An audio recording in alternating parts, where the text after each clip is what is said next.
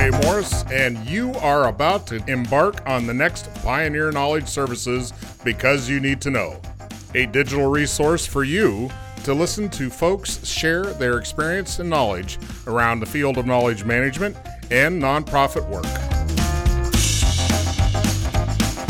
Hi, my name is Dr. Steph Johnson, and my most fantastic job or work experience is my current job working at the Doerr Institute for New Leaders at Rice University in Houston, Texas.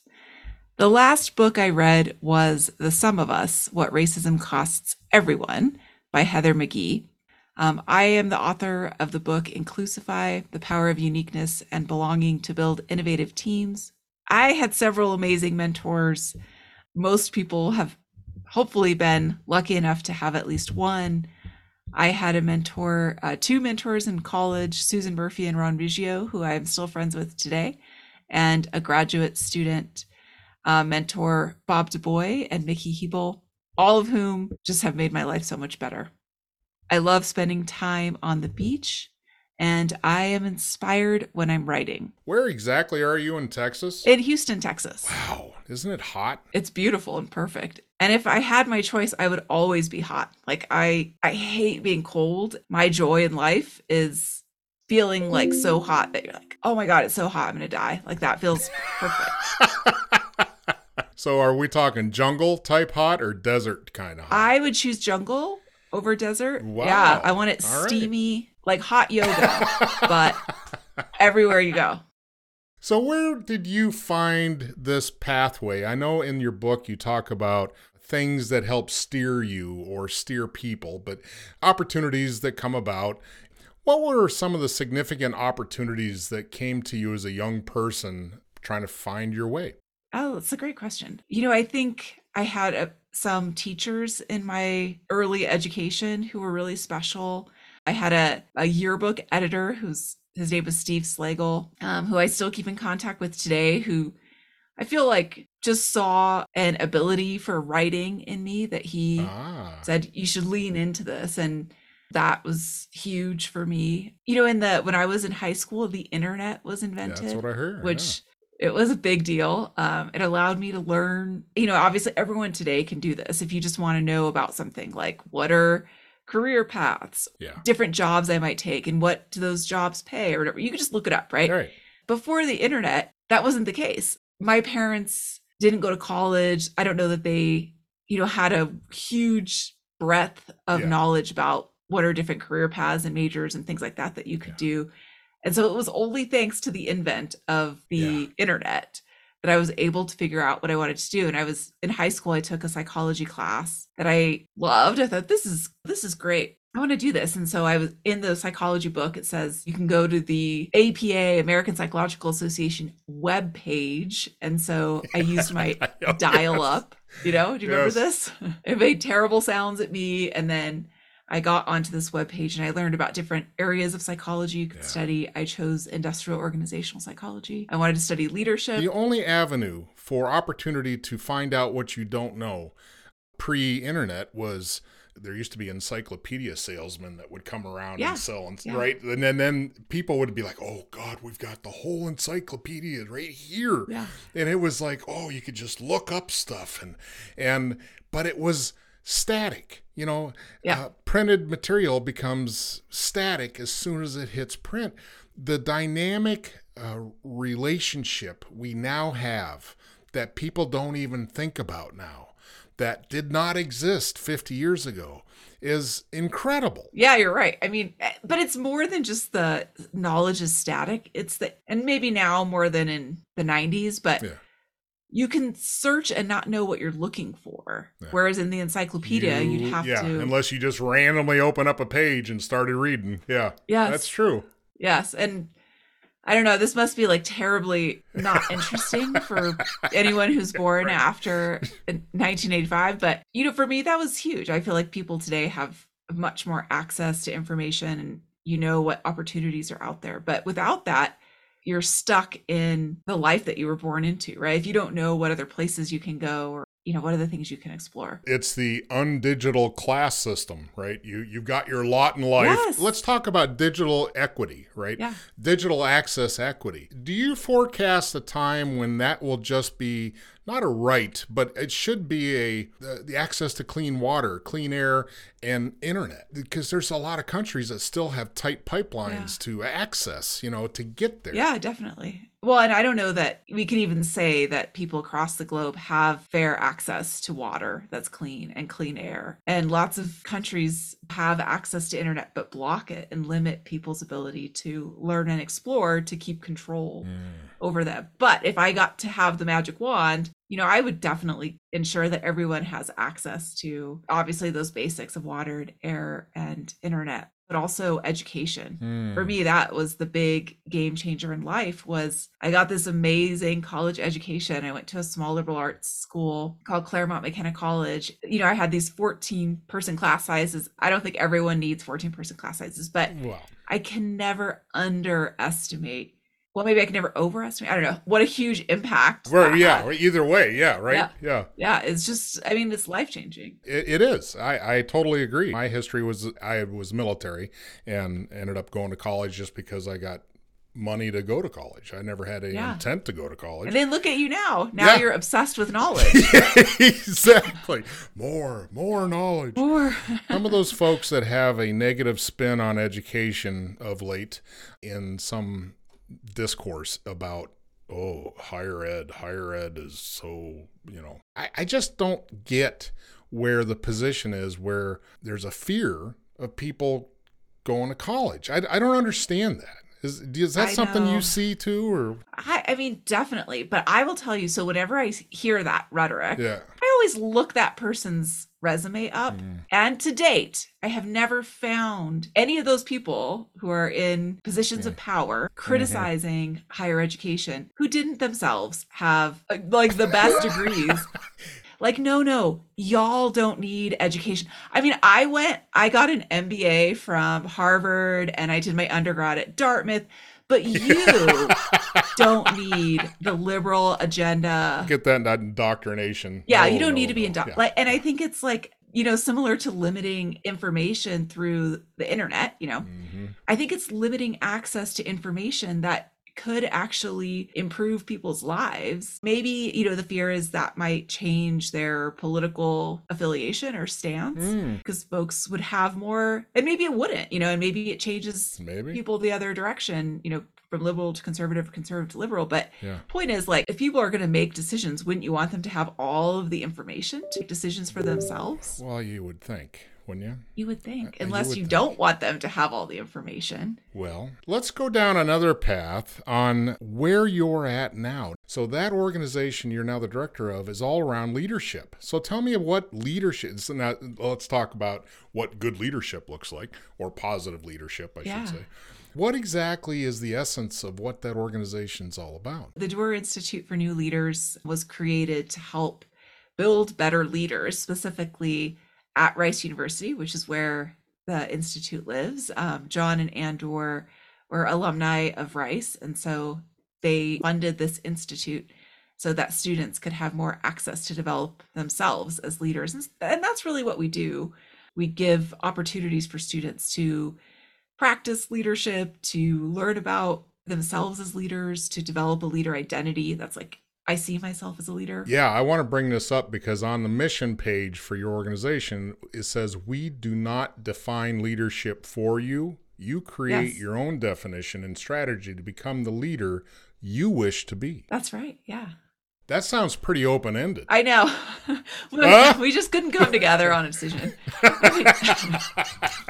I think, people talk a lot about authenticity in leadership. So for me, my approach to leadership as a scholar, I've studied charismatic leadership and inclusive leadership. I think if I were to define the way that I approach leadership as a leader, it would be servant leadership. Like, I believe that leaders and their job is to empower their team and develop their team to be the best that they can be. Right. There's lots of other things, management, strategy, all important. But for me, leaders, it's about developing people. What you're saying resonates to me because it is a personal attribute that, just like education, needs nurtured. Yeah. You need to practice. You need to, make mistakes. You need to stink for a while before you can start figuring out. I mean, really, nobody just walks in dun, da, da, da, and got the cape on and, yep, I'm natural born leader. Yeah, absolutely. But people think that's true. People think natural leaders. Yeah. Why? I think there's evidence that some attributes of leaders are genetic. So like twin studies, you take two kids that are identical twins or fraternal twins that are raised separately or raised apart through adoption. Yeah. And then they compare their correlations of, did they grow up to be leaders, or how smart they are, how honest they are. So you can estimate the genetic component of leadership. And there is, maybe it's 40%. And some of those things are like being a man statistically makes you more likely to be a leader. So that's part of the genetics. Being extroverted doesn't necessarily make you more effective as a leader, but it does make you more likely to raise your hand to be a leader. Being tall. So like there's genetic junk. I'm 3 for 3. Good. Oh, yeah, you're actually a male, tall, extrovert. That's amazing. But even if it were more than those aspects of leadership that were born, I think that people want, like, it's easy to believe that leaders just happen to be, but like if you've ever had a bad leader, which everyone says like, yeah, I've had a bad leader, then you have to see that people end up in leadership roles that shouldn't be there. And maybe they got there because of those genetic aspects, but it's really about the development part. It's the other 60% that differentiates successful leaders from derailed leaders. Leadership is a huge bucket to talk about. I come from a military background, and the military is all about leading and developing that muscle, because it all comes down to the people in the organization getting stuff done. Your idea of the genetic structure or the genetic traits that get passed along, your rearing as a child, those types of things that either have confidence building attributes or not, because like you say, with the twin studies, you could have the same structures, but in different environments may have some different outputs. Yeah. What would be the first step, or how do you get a freshman in, right, to your organization? So where do you start them as a baseline? It's a good question. So we also, in addition to letting people define leadership in their own way, because I might love the servant leadership model for myself, and it works for me because that is authentically what I believe. But if you don't believe that, and someone just tells you being a leader is about serving others, you might be like, it's inauthentic, right? So maybe you think it's charisma and you want to razzle dazzle people. That's fine. In the same way, we let students build their own path. We don't tell them step one to being a leader is you join this many clubs, and so they get to choose. And we have a suite of offerings that they can opt into, but they choose. We have classroom style. We have group settings to do development. Nice. We don't prescribe to the students what to do, but if I were a freshman, that's what I would do. Yeah. And then you kind of accomplish two things at once. You get to know people and develop your leadership. And then we have one-on-one coaching. But even within, say, the one-on-one coaching, students get to lean into whatever coaching goal they really have. It could be, I want to work on my presence or public speaking or delegating or whatever. And we give them assessments, they get feedback, and they get to develop what they think is important for them. I get the idea of letting have some self-agency in how they pursue this, but not everybody's clear on where they think they should go, or maybe they need challenge, right? Somebody needs to say, whoa, push them a little bit, right? That's my style of leadership. I see where you're finding some resistance, and it's like, oh, you need to push through that.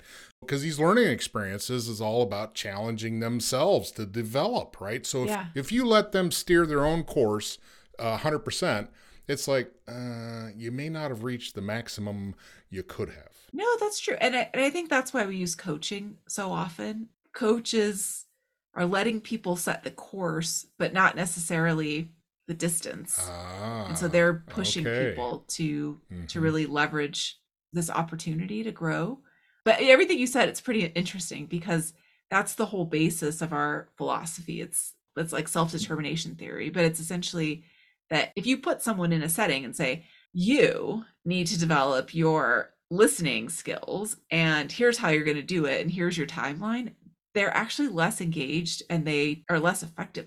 They grow less than if they set their own course. Yeah. Because if you're told what to do, you're not engaged on a core level because it wasn't part of your decision. Yeah. What you had no say in it. Yeah. And I think a lot of people are passive learners, especially now. We're used to information being spoon fed to us. Like, I don't have to even decide what I'm going to read. I can just open up an app and it gives me stuff. Just here, have some. Yes. Yeah. Mm-hmm. And I know you're not hungry, but look at it. Just keep looking. Give it a nibble.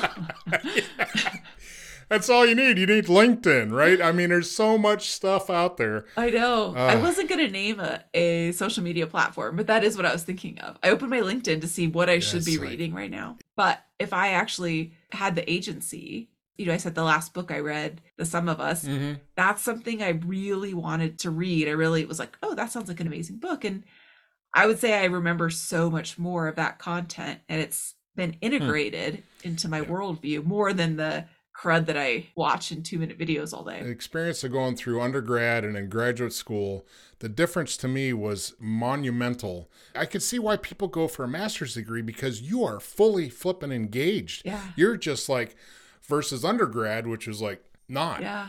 All right, so let's talk engagement. How do organizations engage a diverse workforce with the diversity as an intent when regionality produces not much diversity? So where you live. So, I mean, there's so much there that I don't know that I could answer that in less than a dissertation, but just give me the executive summary, please. I'll just pick one direction. So, first, I think it's important to throw out a fact that people, first of all, are more engaged in a diverse workplace. So if you just measured diversity and then looked at engagement, people are more engaged when they work in groups that mirror the population, when they're more diverse. We want to be around difference. Even though birds of a feather flock together, we're all going to choose a mentee who looks just like us.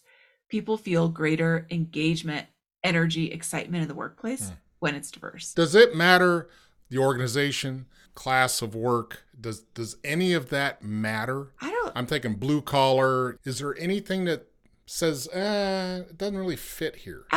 Or is it just everywhere? I think everywhere. I mean, it's like this, it's like feels counterintuitive, but I don't know that there's ever been a study that showed, it's not that everything's roses, like working in a diverse group can also create more conflict, but conflict is good as long as it's like work related. Can be good. It can be good. Can be good. As long as it's not personal conflict. It just reminds me of this study that I read. It was on blockbuster movies, theater, big budget movies. And the study started with saying that movie actors are really not very diverse. Like if you look at most movies, they're pretty homogeneously white, non-Hispanic, heterosis, like all the, whatever you think of as the majority, men and women. And then they looked at what movies grossed the most profit, and it was actually casts that were more diverse. Oh, that's interesting. And so it's like you think, well, why do we choose these homogenous movie casts? And it's like, well, those are the people that fans want to see. And it's like, actually, you might think that, but people want to go to movies with casts that reflect society, right? I think it's the same thing. It's like, it feels like, well, why would people want to work in more diverse areas? Like, why wouldn't you want to? It's more interesting, more creativity, more innovation. Is it possible there's a situation where it's not true? Like, sure, if there's like, if I think on a global scale, I can imagine there's huge cultural or religious differences that might make some aspects of diversity difficult. Yeah. But then your question wasn't like, does diversity relate to engagement? It was like, how can you engage a workforce that's diverse? And it's like, well, you're already halfway there because you have a diverse workforce. And then you need to recognize that when you have a diverse team, the goal isn't to treat everyone the same. It's kind of like give people what they need to be successful. Recognize, wow, we did a great job bringing in diversity. Diversity is good. We should see and recognize that diversity and give people what they need based on that diversity to be successful.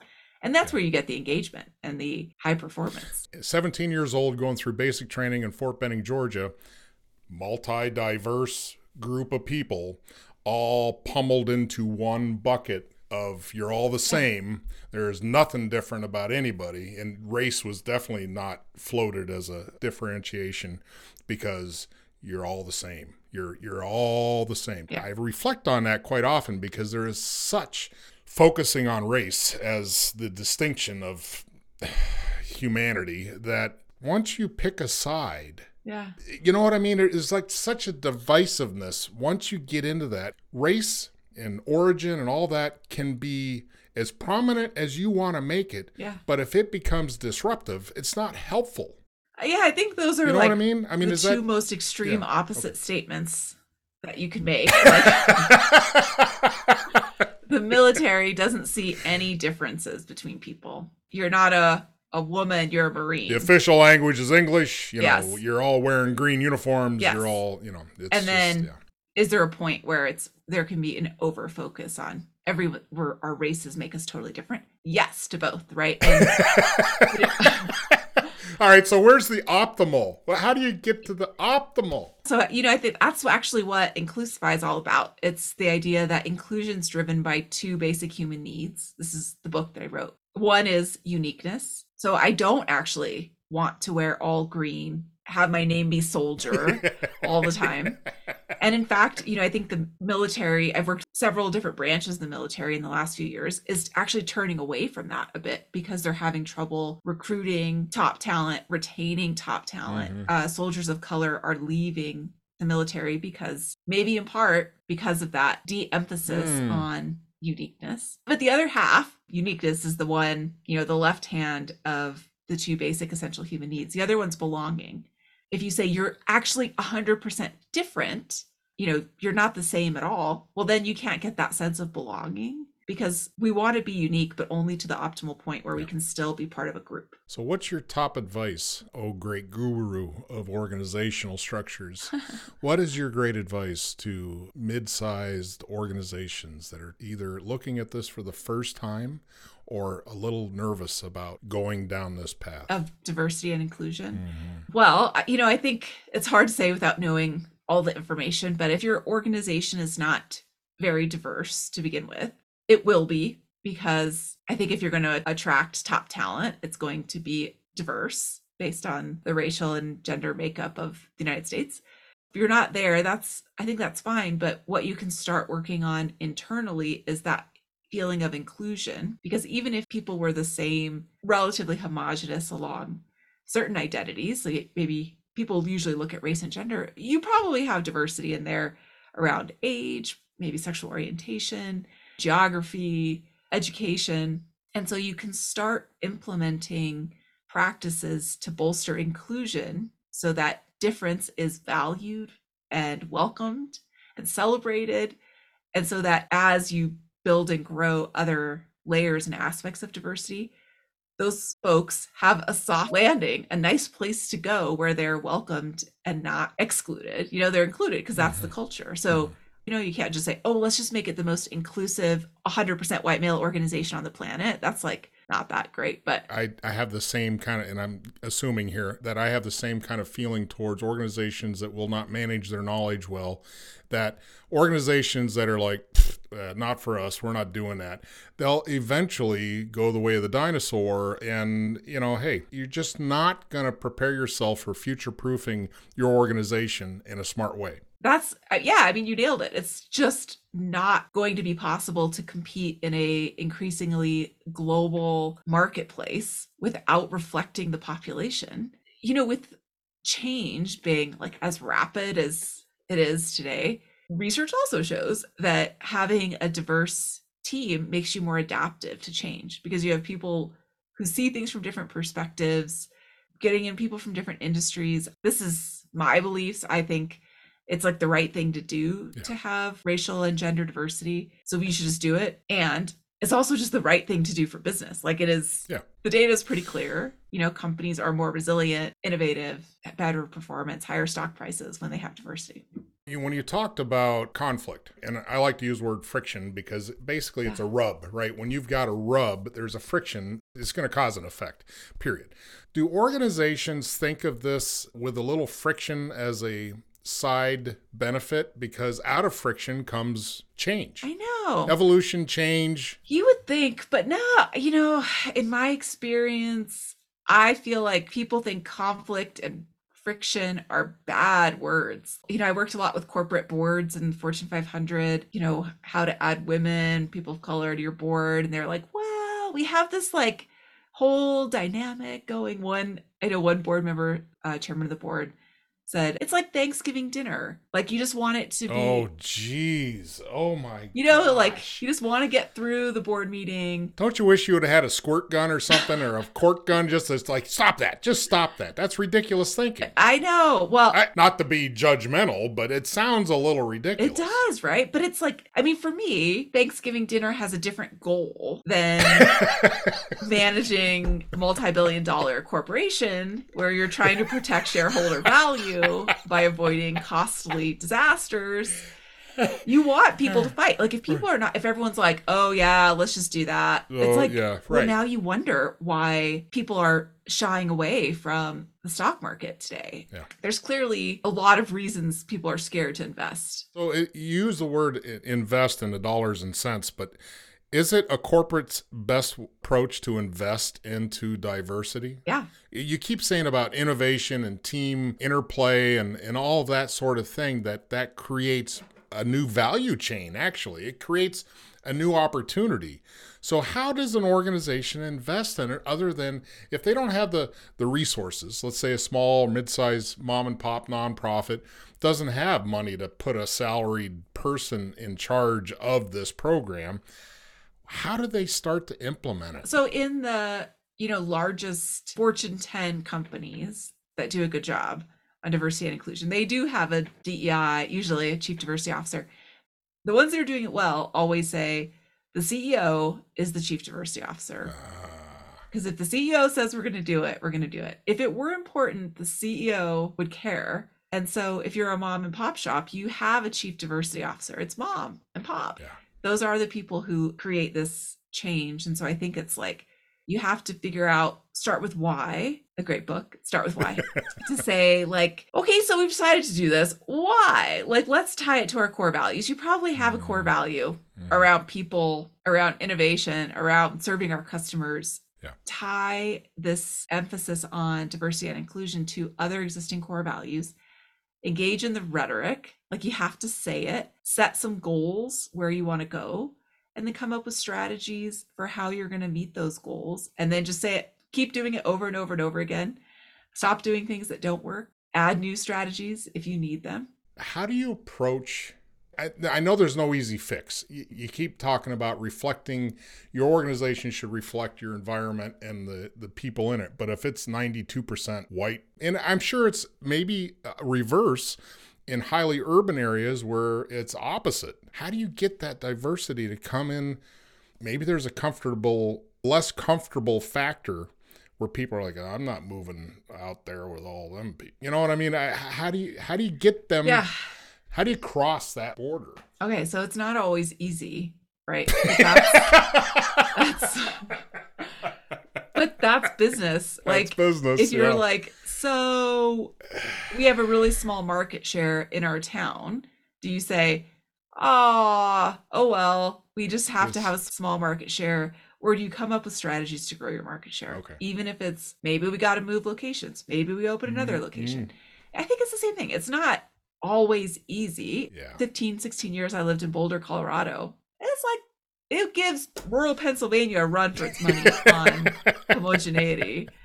And it was hard to recruit, I'll just say, like diverse, faculty of color at the university. But come on, it's 2022. So things you can do. Remote work. Like, it doesn't work if you are literally a mom and pop shop. So if you have like a storefront, you need people in the store. But most businesses, I would say there's a way to get creative about remote work. You're going to need to do it anyway because millennials and Gen Z are just like not coming back to the office. Sorry, Twitter. It's like not happening. I talk to all of them on the planet. They're not going back to the office 40 hours a week. So we're going to need to find new ways to work, and the ways to work that really work for everyone. And if you have that, then you can actually hire people from outside of rural Pennsylvania because it's remote. They can travel in. there's other layers of diversity. It's easy to say, like, we're never going to be able to recruit, the 13% of our employees are not going to be Black as the US population. Or I don't know what the percentage of Hispanic and Latinos are in the US, but it's, you could say that's just like not going to happen, but it's really just setting up yourself for success and staying in the parameters you're able to affect, but at least take some action. Yeah. And probably for the most part, raise awareness. For sure. Yeah. You can set goals around, like, let's look at our competitors in this area and what levels of diversity they've been able to achieve. And that's a good reality check if you're like, it's just not possible. But the shop next door is more diverse than we are. So it means it is possible. Oh, yeah. You just have to ask them their strategies. That brings up an easy business intelligence kind of a poll you can do, for those folks that say, we're never going to get folks of color to move into this area or something like that. Just take a sample around other organizations just to see if, or not, and just do a little pulse check. And I would say, like, it's probably true if you're a really homogenous town that you're not going to be able to get a stranger to come in, but you might be able to get a friend. Look at your network. And if your network reflects your very homogenous town, that's on you, because your network can be bigger than your town. And so expand your network. That's like a really simple today challenge that everyone can do, is go to trade association meetings or whatever's the reality for your line of work. Conferences, work on expanding your network. Go to the Women's Employee Resource Group at your conference. Go to the Black go to the Hispanic and Latino, the Asian Pacific Islander. Go, and people are like, what are you doing here, Edwin? And then you're like, listen, my company's expanding. We want to hire, we want to be able to hire the very best talent out there. I don't know the very best talent, and I want to. And then if you form relationships with people, I think it's a lot different to say to your friend, listen, I know we don't have a lot of diversity in the town, in this org, but me. This is a safe place. That's usually the bridge to safety, right? Is a connection, some sort of feeling of camaraderie, trust. Yeah, I mean, think of in the military, you get stationed all over, right? If you get sent to Colorado Springs and you're used to be in a very diverse place, you just go because even if it's not as diverse as your last place you were stationed, that you have I want to say brothers, your brothers and sisters. That's exactly. Your team. Your personal network. To wrap things up, I would like for you to define two things for me. One, what is your definition of leadership? And two, what is your definition of knowledge management? Oh, yeah. Usually for leadership, I define it as taking people on a journey to meet a goal that they want to meet. And so it's not just your goal, it becomes their goal. Dictators are not leaders. Knowledge. No, not to my view. But, people always disagree with me. They're like, it's still it's great leadership. I'm like, it's something. I just don't, for me, that's not my view of leadership. That's why we don't define leadership at the Door Institute, because if you want to say dictators rock, I'm not going to stop you from that being your leadership style, but no. I also don't really want to teach you how to do it. So, and then knowledge management, that's a harder question for me, but I would say leveraging and utilizing existing knowledge to improve business performance, maybe even growing, utilizing and leveraging existing knowledge to build and grow future knowledge. Perfect. So what's your definition? Well, like leadership, there's so many ways you can go around it. So a knowledge management definition has to, one, be kind of identified and aligned to the organization that it's trying to define. Because knowledge to one organization, or critical knowledge, may be totally different from another organization. And there's a time element to knowledge also. There is validity and all that as far as how valid it is or how useful it is, and all knowledge should not be kept. So knowledge management is the ability of an organization to maximize, and I like your word leverage that asset and create an asset stream of its knowledge. Oh, nice. Yeah. So organizations that don't do that or don't include others is in the same boat. They're going to be kind of drifting off and not being very successful. Excellent. It was amazing to chat with you this morning. Thanks for all your time. Yes. Oh my goodness, you rock. Any other pieces of tidbits of Dr. Stephanie's wisdom that you would like to plant out in the world? I have this feeling that we in the US, but also across the globe, have just been through a really transformative experience as a collective with the pandemic and Black Lives Matter and lots of chaos, I feel. And I think, we all have some scars from that. I really also see within that chaos opportunity, because as we rebuild our companies and our teams and our nation, I think there's a way to rebuild it in a fashion that is stronger than it was before. And I think of the workplace and just really, can we not build a workplace that actually works for everyone and would be more robust to crises that come in the future than we were today? Those are my inspirational words of like, yes, a lot of this stuff super sucks. Mostly it's a lot of bad, but like through the rubble, I think there is opportunity in moving forward to use this as a chance for really transformative change. Life, as most things, is an iterative process, and that one affects the other, and evolution continually changes everything. Yeah, we could keep chatting forever because I have so many things to say to that, but this was a really fun conversation. Thank you. You have just finished our latest Because You Need to Know, a public service of Pioneer Knowledge Services. Please join us on LinkedIn and find us at pioneer-ks.org.